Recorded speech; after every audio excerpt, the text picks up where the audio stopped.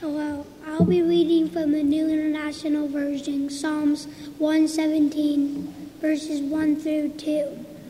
Praise the Lord, all you nations. Extol him, all you peoples. For great is his love toward us, and the faithfulness of the Lord endures forever. Praise the Lord. Amen. Wow, that was excellent. Good morning. I'd like to thank the elders for giving me this opportunity, and it is a huge responsibility to be up here bringing a message from God's Word. The elders have determined that this year's theme is about having Christ vision, seeing things the way God does, and not just seeing that perspective, but applying it in our lives, in the way we live our lives, and the way we live out our faith. Why is that important? Why is it so important to concentrate on having Christ vision? Well, because too often we default to listening to the voices of our age, as Jim spoke about during the Lord's Supper. There are all kinds of voices telling us things, and it just gets repeated over and over and over. And it sometimes feels like it's just easy to go living our lives and just getting sucked into those thought patterns. And it seems innocent, but in reality, it's a set of thought patterns that are contrary to God's way of seeing things. In other words, they aren't in line with reality. God's Word tells us the truth. Jesus said that God's Word is truth. And anything that goes against that isn't real. It's a lie. And we can't just coast through our lives, because having Christ vision is actually an act of will. Please turn with me to Romans chapter 12.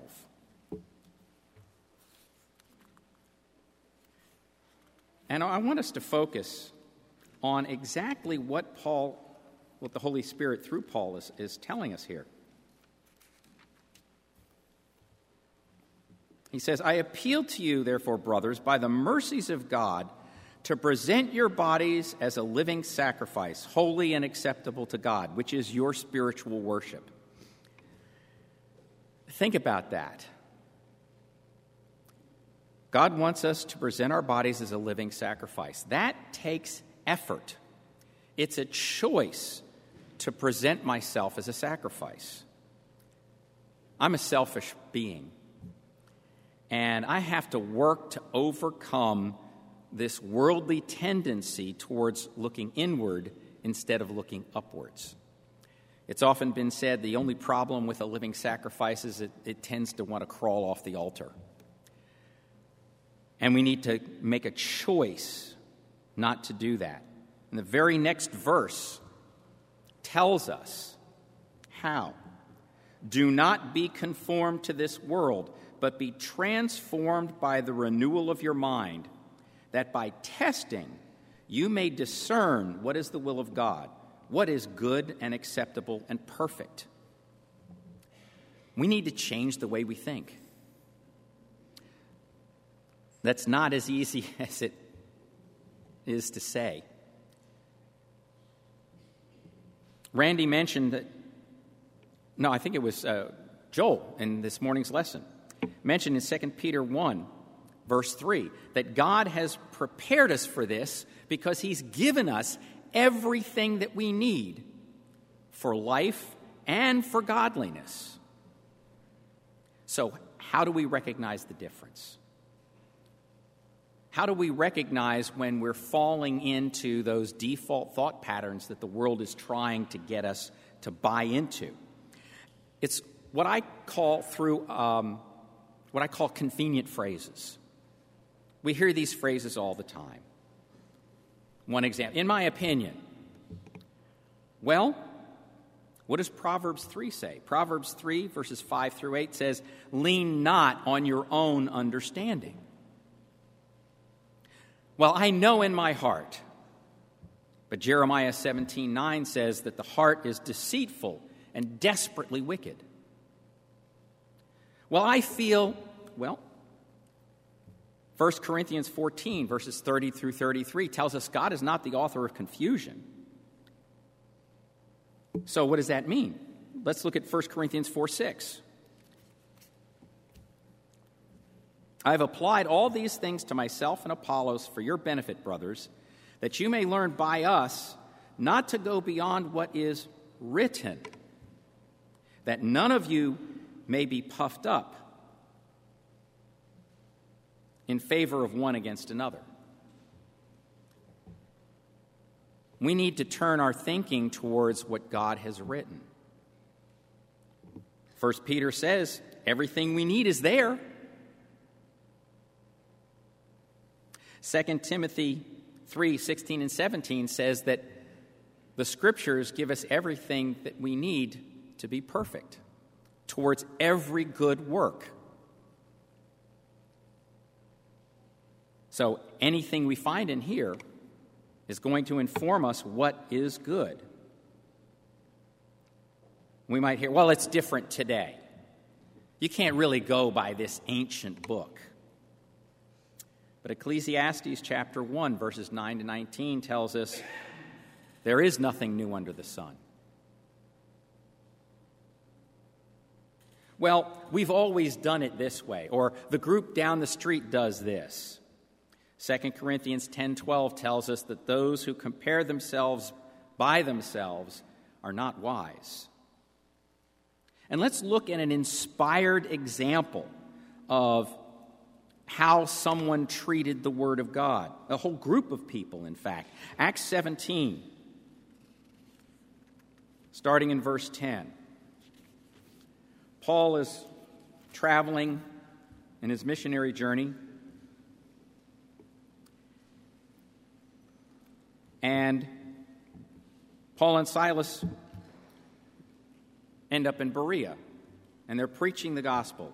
And this is what Luke's record tells us. The brothers immediately sent Paul and Silas away by night to Berea. And when they arrived, they went into the Jewish synagogue. Now these Jews were more noble than those in Thessalonica. They received the word with all eagerness and examining the Scriptures daily to see if these things were so. Their reference was God's word. And the Holy Spirit says that they were more noble. They didn't just take the word of what someone said. They cross-checked it with the Word of God. Nowadays in society, the message is being pushed that if you say anything about living together or homosexual relationships, that you're not loving, that you're racist or homophobic or something like that. It's just a different way of living, a different lifestyle. But Ephesians 5, verses 5 to 12, tells us it's shameful to even speak about these kinds of activities. Well, I know what's right for me. That wasn't Paul's attitude. In Philippians 3, verses 12 to 15, he said, I've not yet attained it. He was still striving.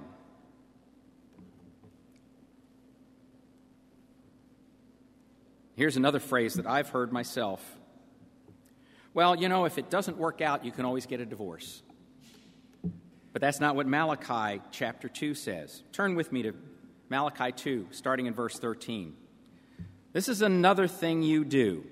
You cover the altar of the Lord with tears, with weeping and with groaning, because he no longer regards the offering or accepts it with favor from your hand. Yet you say, for what reason? Because the Lord has been a witness between you and the wife of your youth, against whom you have dealt treacherously, though she is your companion and your wife by covenant. But not one has done so who has a remnant of the Spirit. And what did that one do while he was seeking a godly offspring? Take heed then to your spirit, and let no one deal treacherously against the wife of your youth. For I hate divorce, says the Lord, the God of Israel, and him who covers his garment with wrong, says the Lord of hosts. So take heed to your spirit that you do not deal treacherously. We're often told, look inside for your inner truth. Jeremiah 10:23 should be familiar to all of us. I know, O Lord, the way of man is not in himself, that it's not in man who walks to direct his steps. Or how about this? Hey, it's not my job. But Galatians 6, verses 7 to 10 tells us, as you have opportunity, it is my job. Well, I'll forgive, but I won't forget.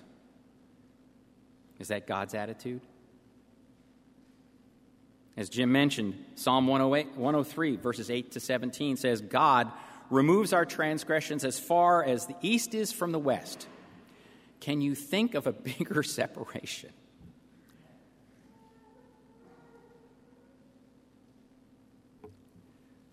So we have a choice between worldly wisdom or God's word.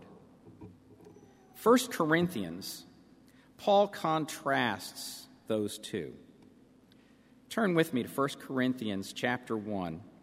We'll start in verse 18.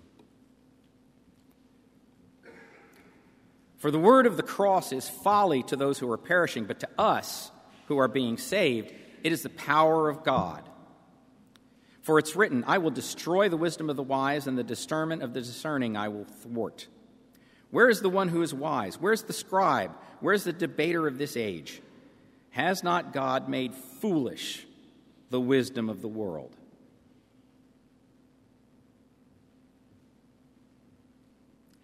God's word is so far above anything this world could provide. But the world sees it as foolish. You believe in that stuff? Right here. Paul is telling us we're going to be ridiculed for believing the truth of God's word. But we need to persist in seeing reality as God sees it. Why is this so important? Why do we need to have Christ vision? Go back up a verse to verse 17. For Christ did not send me to baptize, but to preach the gospel, and not with words of eloquent wisdom, lest the cross of Christ be emptied of its power. Using worldly wisdom robs the gospel of its power. Well, how can we understand? How does it rob the gospel of its power? Let's look at an example. The Old Testament was given for our learning. So let's go back and see an example of this contrast between letting our thinking be controlled by what's out in the world versus having God's vision. We go back to Numbers 13. We read the story of the 12 spies who were sent to the Promised Land to check things out. They spent 40 days in that land, and it turned out the land was exactly as God had promised. It was overflowing with resources, as the phrase is, a land flowing with milk and honey. In fact, the land was so fruitful that according to Numbers 13, verse 23, they plucked one cluster of grapes, and it took 2 men to carry it on a pole. In fact, it was such a singular event, they even named that valley where they found it the Valley of the Cluster, the Valley of Eshcol. Yet, even after seeing the victory of God over the greatest army of that time, the Egyptian army, after watching God's presence guiding them through the wilderness for 40 years, supplying them with manna, having clothes that never wore out, 10 of the spies looked at that land and said, with a worldly perspective, we can't take the land. And they convinced the entire Israelite nation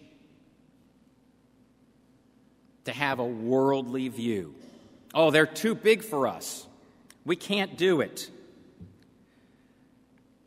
Only 2 men resisted that call. It got so bad that Israel even wanted to rebel against Moses and Aaron because they did not choose to see things with God's vision. Because of that, everyone aged 20 and over perished and never did see the promised land. But now, let's look at the rest of the story. When God's vision is used, here's a group of people. Either they weren't born yet or they were under the age of 20 when Israel left Egypt. We can see the end result of that new generation in the book of Joshua. They saw the same facts. They'd grown up with the manna, the presence of God, clothes that never wore out, and yet they took those same facts and applied a different vision.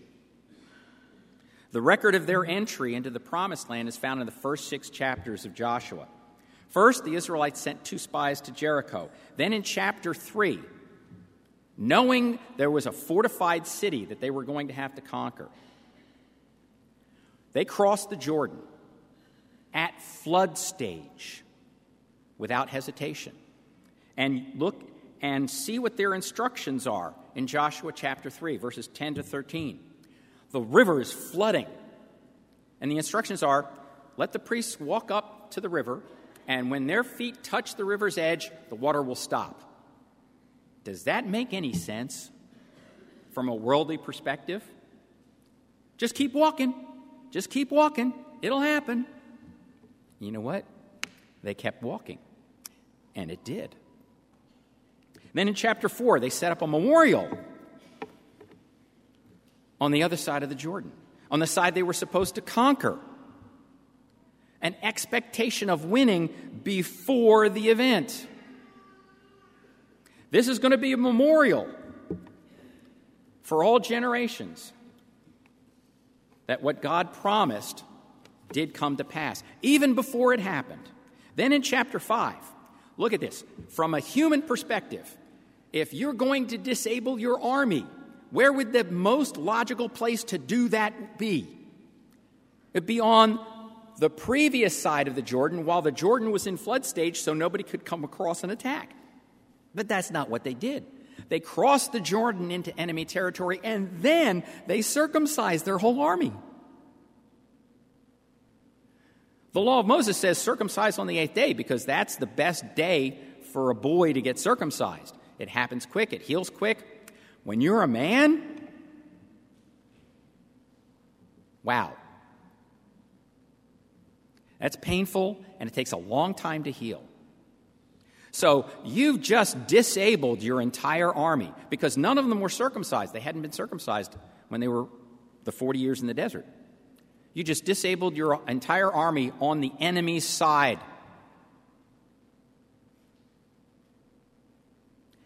From a worldly perspective, that's nuts.